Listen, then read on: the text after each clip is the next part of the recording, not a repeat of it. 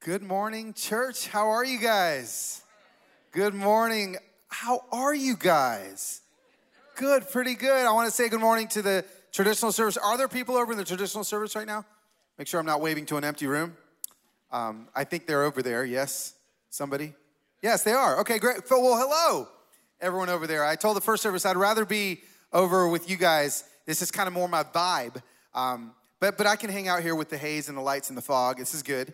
I'm just grateful to be with you guys this morning. It's, when Trevor asked me to come and speak to the students this weekend, I was like, okay, that's awesome. They've had me speak. How many men were here for like the oyster thing? I was my very first oyster I've ever had in my entire life. And it was the last one also. So I did that with the men, and then they invited me to do a men's online conference I did, and they had me come with the students. And I'm like, why don't you trust me with the ladies? What is it? And they're like, no, this weekend you'll actually be able to speak to them too. I was like, yes. So the decision makers I am in front of now. So I'm grateful to be with the entire church. And then he told me what I was going to be speaking about to the adults. We're continuing in the study of Acts, in the church of Acts, and we're continuing just in chapter 8. We're going to be going through in just a second chapter 8, verse 26 through 40. And I was like, okay, cool, whatever. So I read it, and I was like, oh man, why'd you give the guest speaker this one? This is the passage that everyone's going to email you about. And he's like, well, exactly, because then they don't have to email you. We could just say it was Carlos. He's never coming back. So, I'm excited to be able to maybe poke the bear a little bit this morning, maybe make you a little bit uncomfortable. It's okay to be uncomfortable. And it's not going to be me that's going to be making you uncomfortable, FYI. It's going to be the Holy Spirit. And that is the role of Holy Spirit, is to press into parts of our lives where we may need to adjust. And so this morning, I'm going to give you plenty of opportunities to feel that. And before we get in, just a little bit about me. For those that don't know, I live in Nashville, Tennessee, with my beautiful wife, Heather. We've been married 20 years. And we've got an 18-year-old who's a freshman in college. I know I don't look it. We've got a 17-year-old who's a junior in high school, but also doing the dual enrollment thing to where when she graduates, she'll have her associate's degree. Where was that when I was in high school? That's awesome. And then I've got a 14-year-old son who we adopted from Korea when he was an infant. And so that's my family. I love them. They're waiting for me in Nashville, and I'm grateful that they let me come. So also when I found out I was going to be reading from the book of Acts, and also I gotta fix one thing that Stallion said. He introduced me as Carlos, and as I've told the students, you guys remember how to pronounce my name? Yeah, it's not Carlos, it's Carlos. Okay, so I need you in your best South Carolina accent to make me feel a little bit more at home, and just give me a traditional service as well. Give me a good morning, Carlos. That was way better than the first service. Great. We have more people that took Spanish in high school in here. That's great. And so I say that because I need to let you know a little bit about my heritage, because it's gonna lead up into this story. The story is at least the little title in my Bible. If you have your Bibles, Acts chapter 8, verse 26, my Bible says, the conversion of the Ethiopian official. Some of your Bibles are going to say, the conversion of the Ethiopian Enoch. Okay, and we're going to get into who he was and why he was in a second. But I called my dad, who is one of the greatest preachers that I know. This man, I grew up under his preaching, and he's a black Panamanian from Colón, Panama. And my father, Fermín Agustín Whitaker, is his name. And whenever I'd get in trouble, my name wasn't Carlos. It was Carlos Enrique Whitaker Guzmán Echeverría Cabello. Ven aquí. And I knew I was in trouble, right? And so my dad, when I told him this, he goes, I felt like that Ethiopian Enoch many times. I was like, really, Dad? I was like, can you write my sermon for me? Have you preached one already? Can I just preach yours? He's like, no, I felt like him when I moved to America. And I said, why? And here's the deal. My father he's a black man in Panama, okay? So one thing I had to explain to a lot of my friends this year, as obviously there's been conversations that a lot of us haven't had before, which is totally fine to ask questions. They were like, wait a second, how's your dad black, but he speaks Spanish? And you know what? When they said that, I tried to like not pick my jaw up off the floor. I was like, we do know that slave ships didn't just have like a nonstop flight to America, right? Like there's black people all over the world. And so like I explaining to them this, and so I told my dad this, and he would laugh. He goes, oh, I felt like the Ethiopian, and you'll know why in a second when we read scripture, because your grandparents in 1960 took their black son and they gave me $20 cash. They gave my father a $20 US currency, and they gave him a shoe shine kit. And they put my father on an airplane with a one-way ticket from Panama City, Panama to LAX. And in 1960, my black father, who didn't speak English, so strike one, strike two, 1960, lands at LAX. And all he knows to do is he takes his $20 and he goes outside and he sits on a shoe shine kit and he starts shining shoes. And my dad shined shoes for 2 years at LA Community College. At LAX. Then he saved enough money for one semester at LA Community College. So he goes to LA Community College, he takes English as a second language, he does all the things. He gets straight A's, he gets a scholarship to the next semester, LA Community College. Gets straight A's, gets a scholarship for another year, gets straight A's, gets a scholarship to UCLA, gets straight A's, gets a scholarship to the next level of school, way too much school, gets straight A's, and now my father is Dr. Fermin Agustin Whitaker. Yeah, you can give him a round of applause. And here's the beautiful thing. That can only happen in America, right? We live in the greatest country on planet Earth. Like my father is the American dream. But he knew when he got here in 1960, he'll tell me the stories. It wasn't easy for a black man that didn't speak English. And then he'll let me know that in 2021, he's 79 now. He's like, it's still not as easy as it needs to be. And he lets me know this. But here's the deal. We are proud of our country. I'm a proud American. I need you to actually see a picture of my father so you can see who he was. I mean, just if we got a picture of him, look at him. Living his best immigrant life at his timeshare in Hawaii. He's like, look what I've done. And I know some of you guys are thinking, I've seen that man somewhere before. And you're actually right, because let's put another picture up. My dad's actually the emoji on your phone. How amazing. The first time I saw that on my phone, I was like, Daddy. I don't even say I love you to him anymore. I just send him that emoji like 100 times a day. And anyway, that's my dad. And so he tells me, he's like, I felt like the Ethiopian because when I came to America, I felt like an outcast. And the Ethiopian in this scripture was an outcast. He was a deviant. And he was on the outside. He said, I felt like him until a family took me in. And we're going to talk about what it looks like for us. We're going to continue on in this journey, what it looks like for us as a church to think outside of the box, to be the hands and feet of Jesus, maybe in uncomfortable ways. So if you got your Bible, let's go ahead and open it up. And let's get into the eyes of Philip, who was a disciple, and also of the Ethiopian Enoch. So for a second before we hop into the scripture, let's talk about what an Enoch is. Okay, so it's a weird word. It's a high court official, somebody that was involved in the queen's court in Ethiopia. And so here's the deal. The reason why he was an outsider is he was castrated. And Enochs all throughout history were castrated so that they had one focus. Their focus was not on anything else. It was on one focus. And so it was an extreme form of devotion. And so he's a deviant because of that reason as he's going down the road, but he's also a deviant because of his race as he's going down the road. And here's where we find ourselves in the story, okay?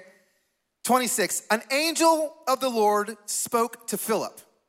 Now, already we're talking about like some supernatural stuff. You got angels talking to humans. That's kind of weird, but it happened.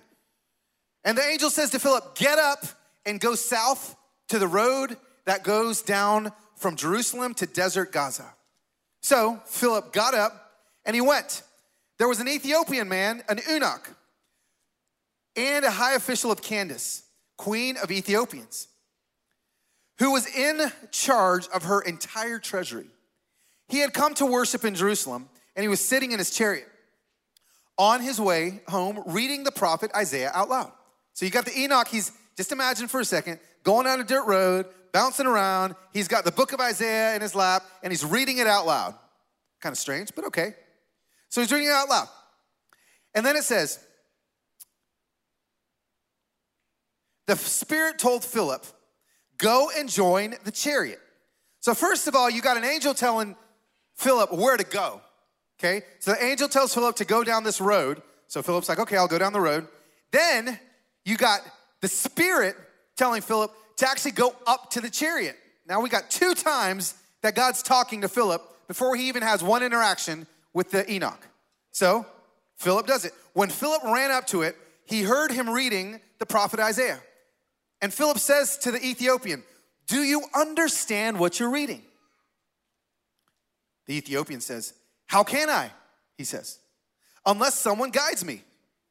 So he invited Philip to come up and sit with him. So now you got Philip sitting in homeboy's chariot. Some random dude. And Philip's probably thinking like, God, what are you doing? Like I was just at home like sipping on my soup or whatever he was doing. And an angel shows up, he's like, go down this road. So he's going down the road. I don't know why I'm going down the road. Oh, there's a chariot. There's a dude reading Isaiah. And then the Holy Spirit says, yeah, now go up to the chariot. So Philip's like, God, this is really weird. Okay, that's fine. So I'm going to go up to the chariot. Then this dude invites him into the chariot. You never know what you're going to get when you listen to God. He's going to take you some strange places. So now he's up there with him. And he says to him, how can I unless someone guides me? So he invited Philip up and he sat with him. Now the scripture passage he was reading was this. He was led like a sheep to the slaughter. And as a lamb is silent before its shearer, so he does not open his mouth. In his humiliation, justice was denied him. Who will describe his generation? For his life is taken from the earth. The eunuch replied to Philip, I ask you, who is the prophet saying this about, himself or another person? So Philip proceeded to tell him the good news about Jesus, beginning from that scripture. As they were traveling down the road, they came to some water. I love this part.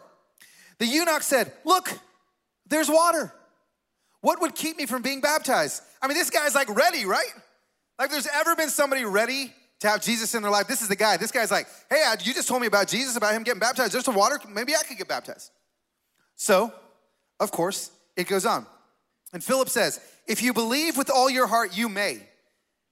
And he replied, I believe that Jesus Christ is the Son of God. Then he ordered the chariot to stop. And both Philip and the eunuch went down into the water, and he baptized him. When they came up out of the water, the Spirit of the Lord carried Philip away. And the eunuch did not see him any longer, but he went on his way rejoicing.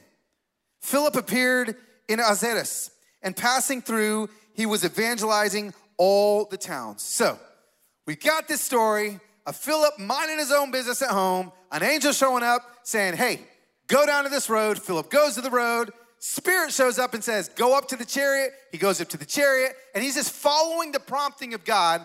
And the prompting of God is actually the thing that allowed him to lead this Ethiopian to the Lord.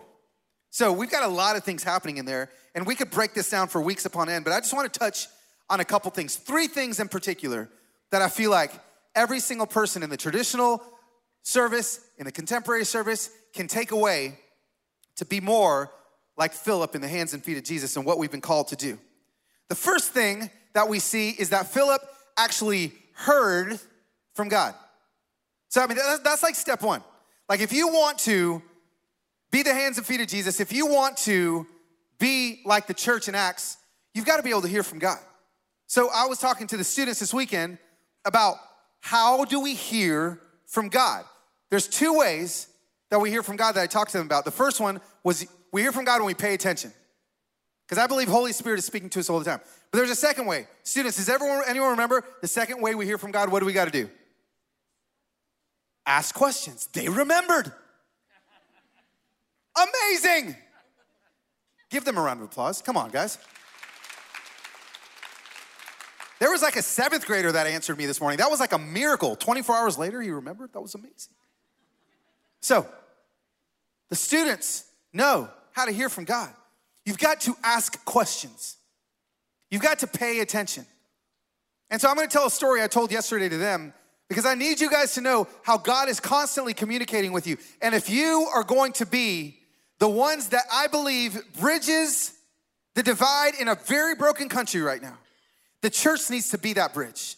The church needs to be the one that leads people, not to a left or a right, but to the cross. That's where we need to be building this bridge towards. But in order to get there, we've got to hear from God. So how in the world do we do that? Well, we ask God questions. He's speaking to us. Prayer is not a speech from us to God. Guess what? Prayer is a conversation, which means we talk to God and he does what? He talks back.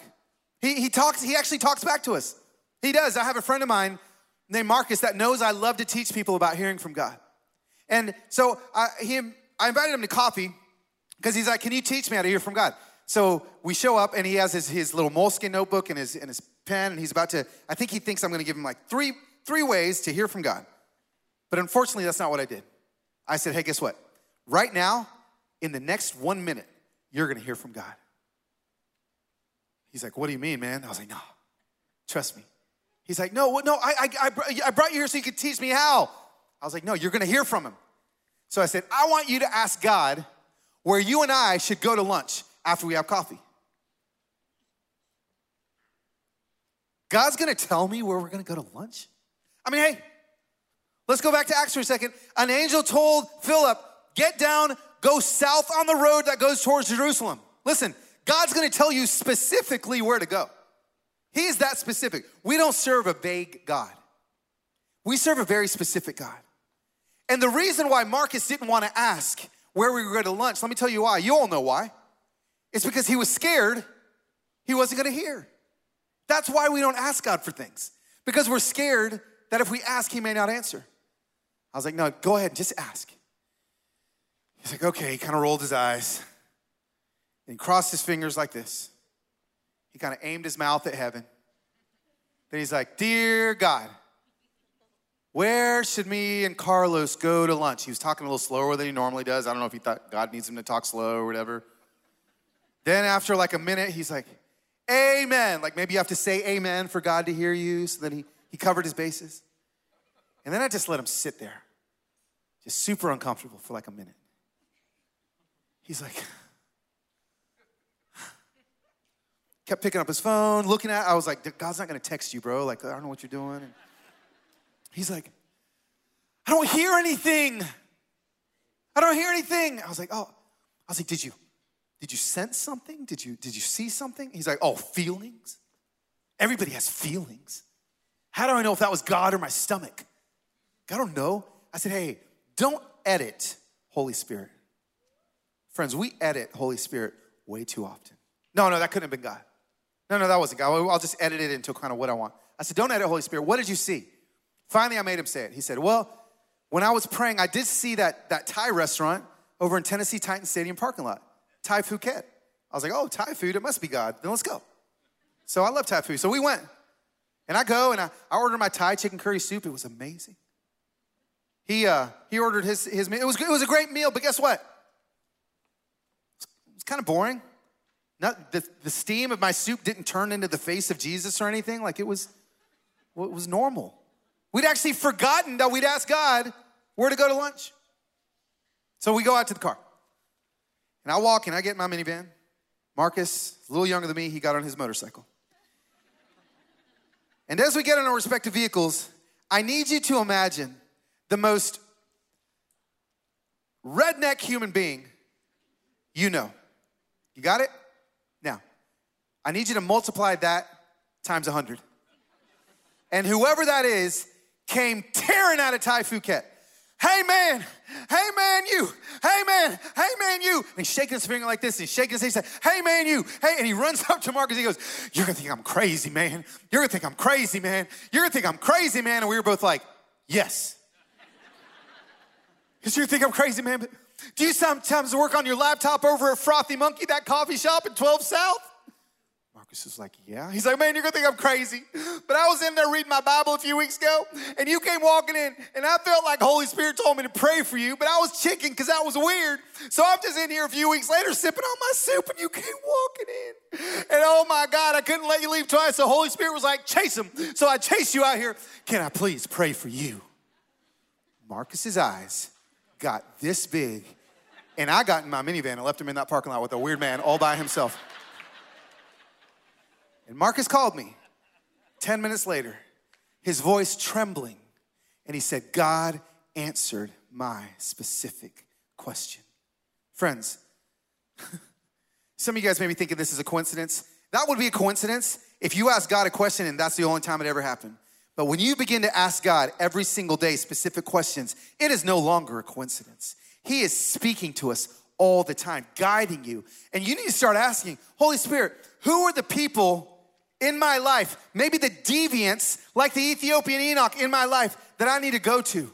And he will begin to direct you to those places of being really uncomfortable, places of being around people that maybe don't look like you, they don't think like you, they don't talk like you, they don't, dare I say it, vote like you. 2020's ripped us apart. I see family members not speaking to each other anymore. And it breaks the heart of God. I see churches split in half. And it breaks the heart of God. It does. Because we're so entrenched now in just being around people in our bubbles, in our silos, people that look like us, think like us, talk like us. And that's not what the gospel is. That's not what it is. It's not what it looks like. It looks like us honestly getting past ourselves and realizing this isn't about us or trying to convince people to think like us. It's about trying to convince people to think like Jesus. Convince people to think like Holy Spirit and allow Holy Spirit to think for them and for us. We can't live this Christian life on our own with our own opinions. We're not strong enough to do it. We have to allow Christ through us, the hope of glory, to live our life for us. And friends, when that happens, we're gonna start hearing from Holy Spirit. He's gonna start directing you to some chariots that are gonna be uncomfortable. And here's the next point. If the first point is hear from Holy Spirit, to get outside the box, the second one is to meet them where they are at. We have to meet the people that need the gospel where they're at. Listen, I love Sunday mornings. Whether you're in the traditional service or in here, I love the haze and the lights and the band. And guess what? This will never be cool enough to convince somebody to come to church. I'm here to tell you, there's nothing cool that we can do anymore on a Sunday. Our job is not to be cool. Our job is not try to woo people in here with like slick graphics and messages and things. This is great for us that are here. But people that are far from God aren't gonna be convinced to come to your church because it looks a certain way or people sing a certain way. You've got to go to them. Don't make them come to you. That's what I love. What happened when the Spirit told Philip, go and join the chariot. The Spirit didn't say, woo him off the chariot.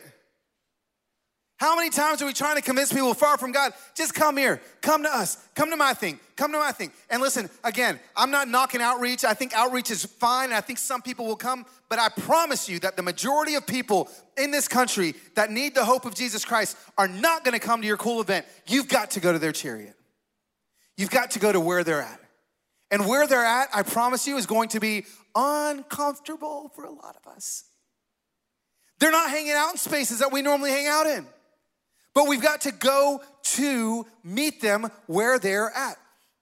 If you look at the church and what happened in Acts as the church scattered across the globe, I think last week Trevor was talking about just the rapid acceleration of growth from like 20,000 to like 20 million or something like that. I don't know if you guys remember that, but that's how fast it scattered. Listen, I honestly believe that the scattering of the church began to include those considered on the outside. It began to radically include people like this Ethiopian Enoch, who was not allowed to worship in many places because of his race and because of the deviance of what has happened to his body.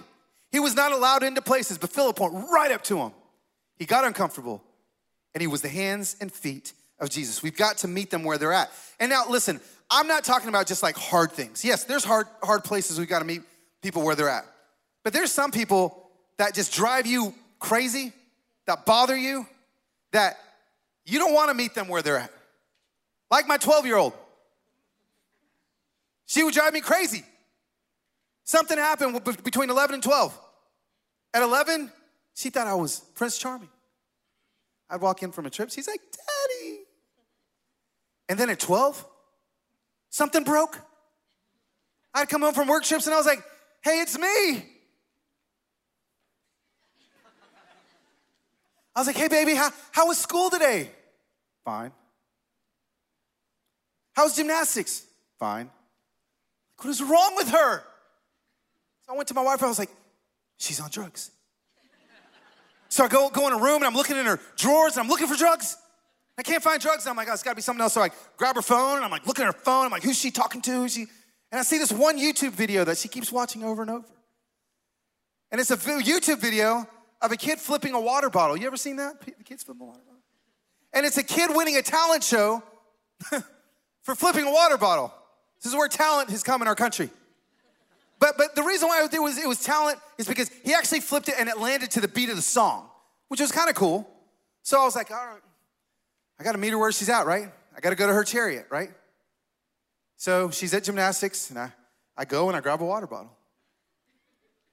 I try to flip it, and I was like, this is harder than it looks. So it takes me an hour, and I finally kind of get it. And I was like, okay, you know what? I'm going to download the song of the guy that won the talent show. So let me show you for a second the video that she was watching on her phone so you can see what I was trying to do. Watch this.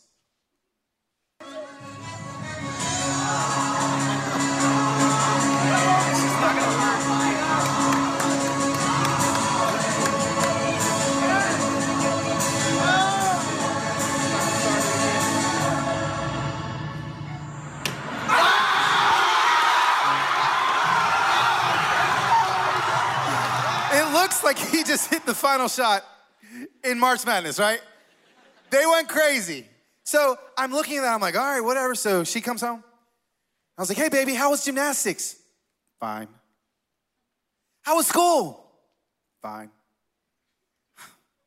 Hey, baby, you want to go outside in the backyard with Daddy and do a dual father-daughter water bottle flip? Her face goes, yeah, Dad, I'd love to do that. It's okay, come on. Hey, listen, I downloaded the song of the guy that won the talent show. What if we did it together on Facebook Live? Yeah, Dad, I would love that. So we go into the backyard, and let me show you what it looked like to meet her at her chariot. Watch this.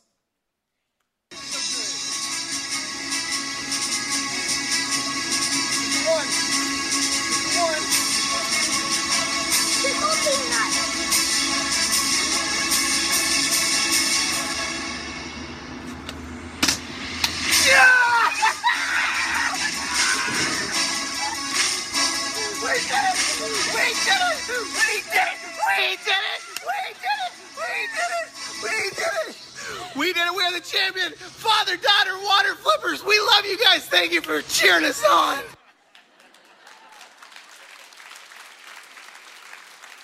Now, who was more excited, the father or the daughter? I couldn't believe we did it. And we go back inside.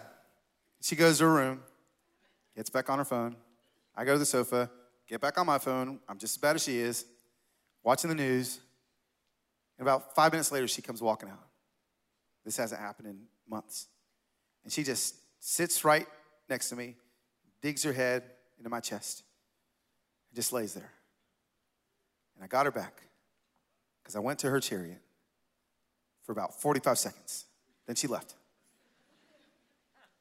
But we're called to not invite those far to us, but to go to them.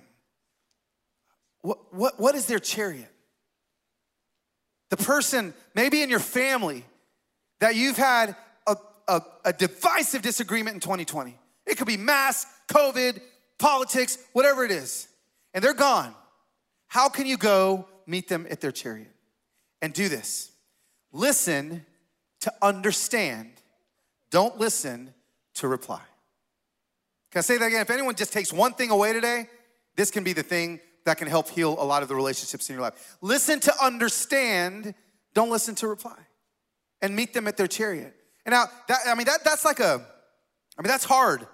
And sometimes it's not gonna be as simple as a water bottle. A lot of times the chariot you're gonna meet them is like on another planet. And you're like, I don't know if I can get there, Carlos. Like, I don't know. Well, I'm sorry that it's not me asking you to do this. This is just the gospel. You've got to go meet them where they're at. And then last but not least, so we've hear from Holy Spirit. He's gonna tell you what road to go down. When you go down the road and you finally see the person that you need to be the hands and feet of Jesus to, you don't need to ask them to get off the chariot. You need to get up on their chariot with them. It's gonna be the most uncomfortable ride for a lot of your lives. Once you're on the chariot, Philip was on a chariot with somebody that nobody else would talk to. He was on a chariot, in the chariot with the guy. Again, I want you to know that he didn't make him get off. He got into his world. That's what it's gonna take. You being so uncomfortable. And I believe that Philip put all the things aside that were in the way of relationship with them too. There's a lot of things that are in the way of relationship with people that God has placed in your life, and you're allowing a difference of political beliefs, a difference of all the beliefs to get in the way of the work God has for you in their life. Again, this is the point where you guys get to start emailing your pastor. You don't have to email me. But I'm gonna touch on a few things here. I believe the way that we do this is simple. People ask me all the time, Carlos, because I'm an author, a public figure, where do you stand on this issue? I wanna know where you stand on the issue of fill in the blank. And I always tell people, I don't stand on issues. I walk with people. I don't stand on issues. I walk with people. We need to stop standing on issues and start walking with the people that those issues reflect. That's gonna be really uncomfortable. Because issues aren't issues. Issues are humans. Issues are children of God. They're not issues. So if you have a problem with an issue, you need to go walk with the person in that issue. And suddenly that's not going to change your mind on the issue, but it's going to allow you to feel the humanity of the issue. So I'm going to touch a little bit more than I did on the first service just because I feel like you guys can handle it.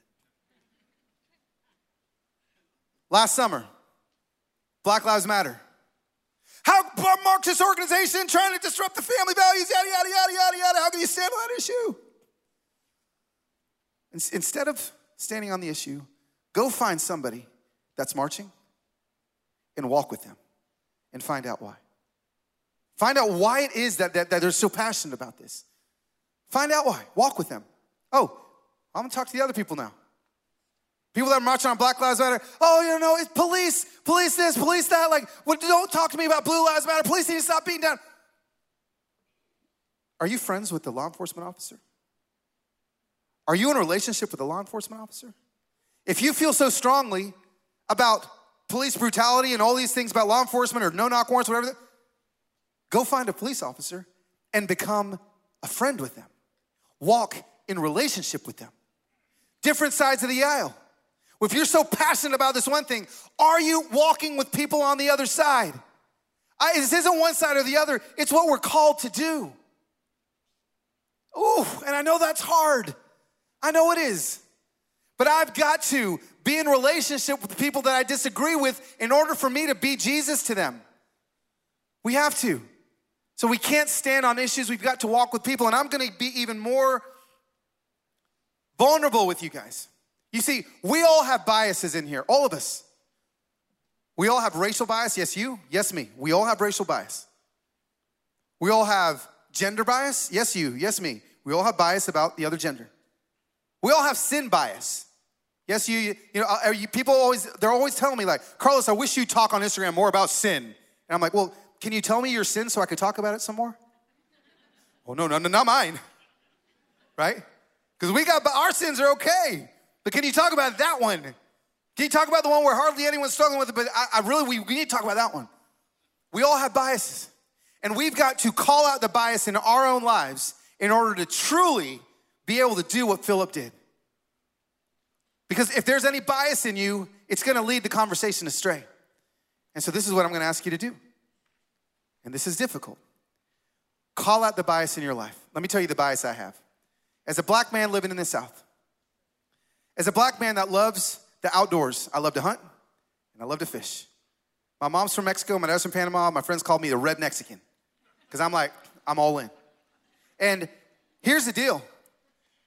I have had to face such discrimination in the outdoors community. And I hate to say it, but I'm just gonna give you, I am the beta test, okay? I'm my own experience. And I know that most people in the outdoors community are not racist. But can I tell you, 5 times in 2000, in 19 and 20, 5 times, when I went to go fly fish, there were notes left on my car to go home the N-word. And it broke me. Every single time. And I started to build a rage inside of me. Because how dare they say that a brown man can't do that? And so I finally put a camera in my car. And I saw this older white man write it down, stick it in my window, and drive away. And in the back of his pickup truck, there's a huge American flag. And I'm like, I love America. I love that flag. And it broke me. And you know what it began to do in me? It began to build a bias in me towards old white men with the American flags. Because that flag was being weaponized against me. And the other few times I've been called the N-word in Nashville, Tennessee, there was American flag involved as well. And so I began to build a bias in my heart. And so when we moved in our new neighborhood, I'm the only black man in my neighborhood. I have great neighbors. But there was this one old white man across the street, probably 75 or 80. Every time I tried to say hi to him, he'd kind of scowl at me and grunt, and go back inside. And I'm like, and I try it, a year, 2 years, nothing. Guess what the bias began to form in my heart? The bias it's simple. Doesn't take rocket science. I began to form a bias that he doesn't like me because of what I look like. And so I dismissed him. For 4 years, I dismissed this man. And then last summer, after the tragic death of George Floyd and all the civil unrest and everything that was happening in our country, I look outside and my racist old white man neighbor that I built in my head has these 2 white bunnies in his front yard. They're like porcelain bunnies. And I see him walk out with a can of paint. And he kneels down in front of one of the bunnies and he pulls out a paintbrush. I'm like, this is really weird. And he pulls out this paintbrush and he dips it in the can of paint. And he pulls out and it's black. And he starts painting one of the bunnies black. I'm like, oh, what is it, like World War II Memorial Day or something? Like, why is he doing this? This is kind of a weird tradition. I'm just watching him. And then I'm ready for him to paint the other one black, but he doesn't. He puts the paintbrush back in the paint can, he picks it up and he walks in his house. And I was like, is he doing what I think he's doing? And there was an unsettling in my heart that Holy Spirit was moving. So the next morning, I see him walk out. Again, this is 4 years of me trying to talk to him. We've never said a word to each other. But I walked across the street. I realized I'd never actually walked across the street. I've only waved to him from my house. And the second I got within 5 feet of him, I was like, excuse me, sir. Hi, my name's Carlos. I live across the street. And his smile just goes, he's like, hi, Carlos. I've been waiting to meet you. My name's James. I live here all by myself. And I'm like, and I go, can you tell me why you painted that bunny black? He goes, oh, with everything that's happening in the country, I'm scared to go downtown to protest because I'm scared I'm gonna get COVID. So this is my protest. And I thought I'd paint one of these bunnies black to show people that look like you that I believe that your life matters. And friends, the crumbling of the bias that happened in my heart. And here's the hard step that I'm gonna ask a lot of you guys to do. This is what I did. I actually said, I need to apologize to you because I have had bias built against you because I thought that someone that looked like you wouldn't like somebody that looked like me. because of other experiences I've had. And of course, if you know me, I recorded the whole thing. So let me show you my conversation with James, because I believe it can impact a lot of the bias in your heart. Watch this.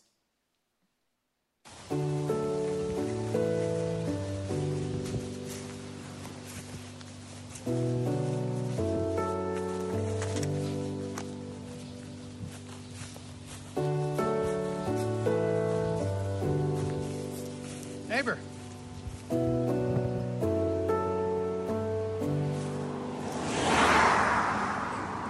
Had to come over. I saw your black bunny. I saw your son. I don't think I've ever had a conversation with you.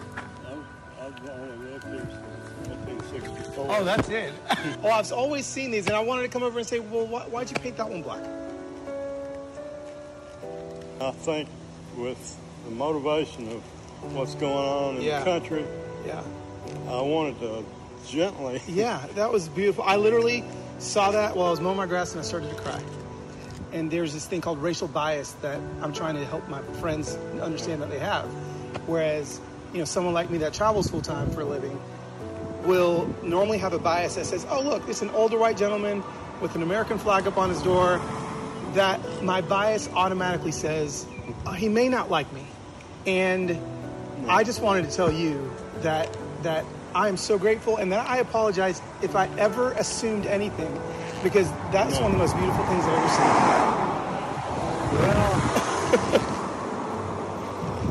Well, when I was growing up, for some reason, my mother hired a black lady to keep the house up. Yeah.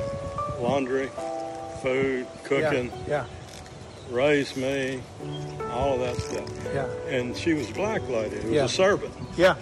Yeah. And she taught me how to do everything. Yeah. And I never felt any indifference for her. Yeah. And for blacks. Sure. So, I could do more. I could paint them both black. But I just said I'd rather have one. I love that. It was so good.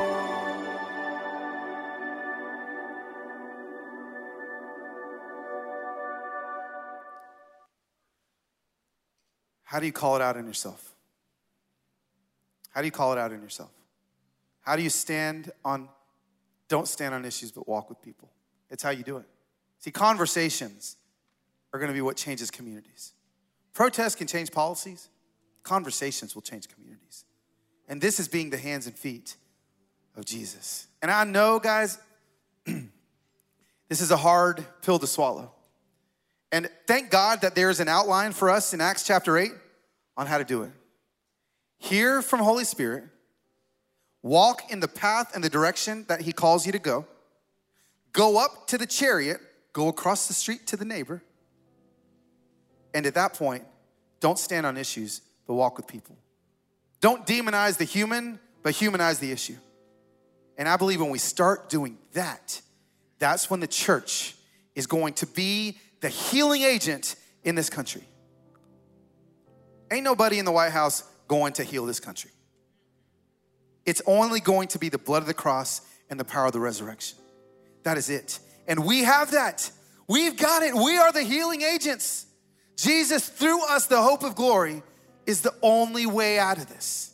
And I'm beginning to see it, and I think it can happen. So, that's my challenge. That's my challenge. Is to start thinking in your head, who is it? You're gonna need to have this conversation. Who is the Ethiopian Enoch in your life that is begging for you to come and get on their chariot? And for every single person in here has an Ethiopian Enoch in their life. Nobody's getting off the hook. Every single one of us. And I can only imagine if 1,000 people were to go find the Ethiopian Enoch in their life this week in this community, revival would sweep through your streets if we all did it at one time. Oh, please, Lord, motivate our hearts to do that. Let's pray. God, I'm so grateful for the softening of hearts that is happening in this room and in the traditional service room. I'm grateful for the impressing of Holy Spirit in our lives. And what I ask for specifically right now is that you absolutely Show us the individuals that we need to go up to their chariots. And may you give us the confidence and the bravery to step into their chariots so that we can explain who Jesus is. We can show them the way, the truth, and the life, and that the hope is in you, not in an agenda, not in a policy, not in a human, but it's in Jesus. And may that be our director. For it is by the blood of the cross and the power of the resurrection that everyone in this room and in the other service shouted, amen.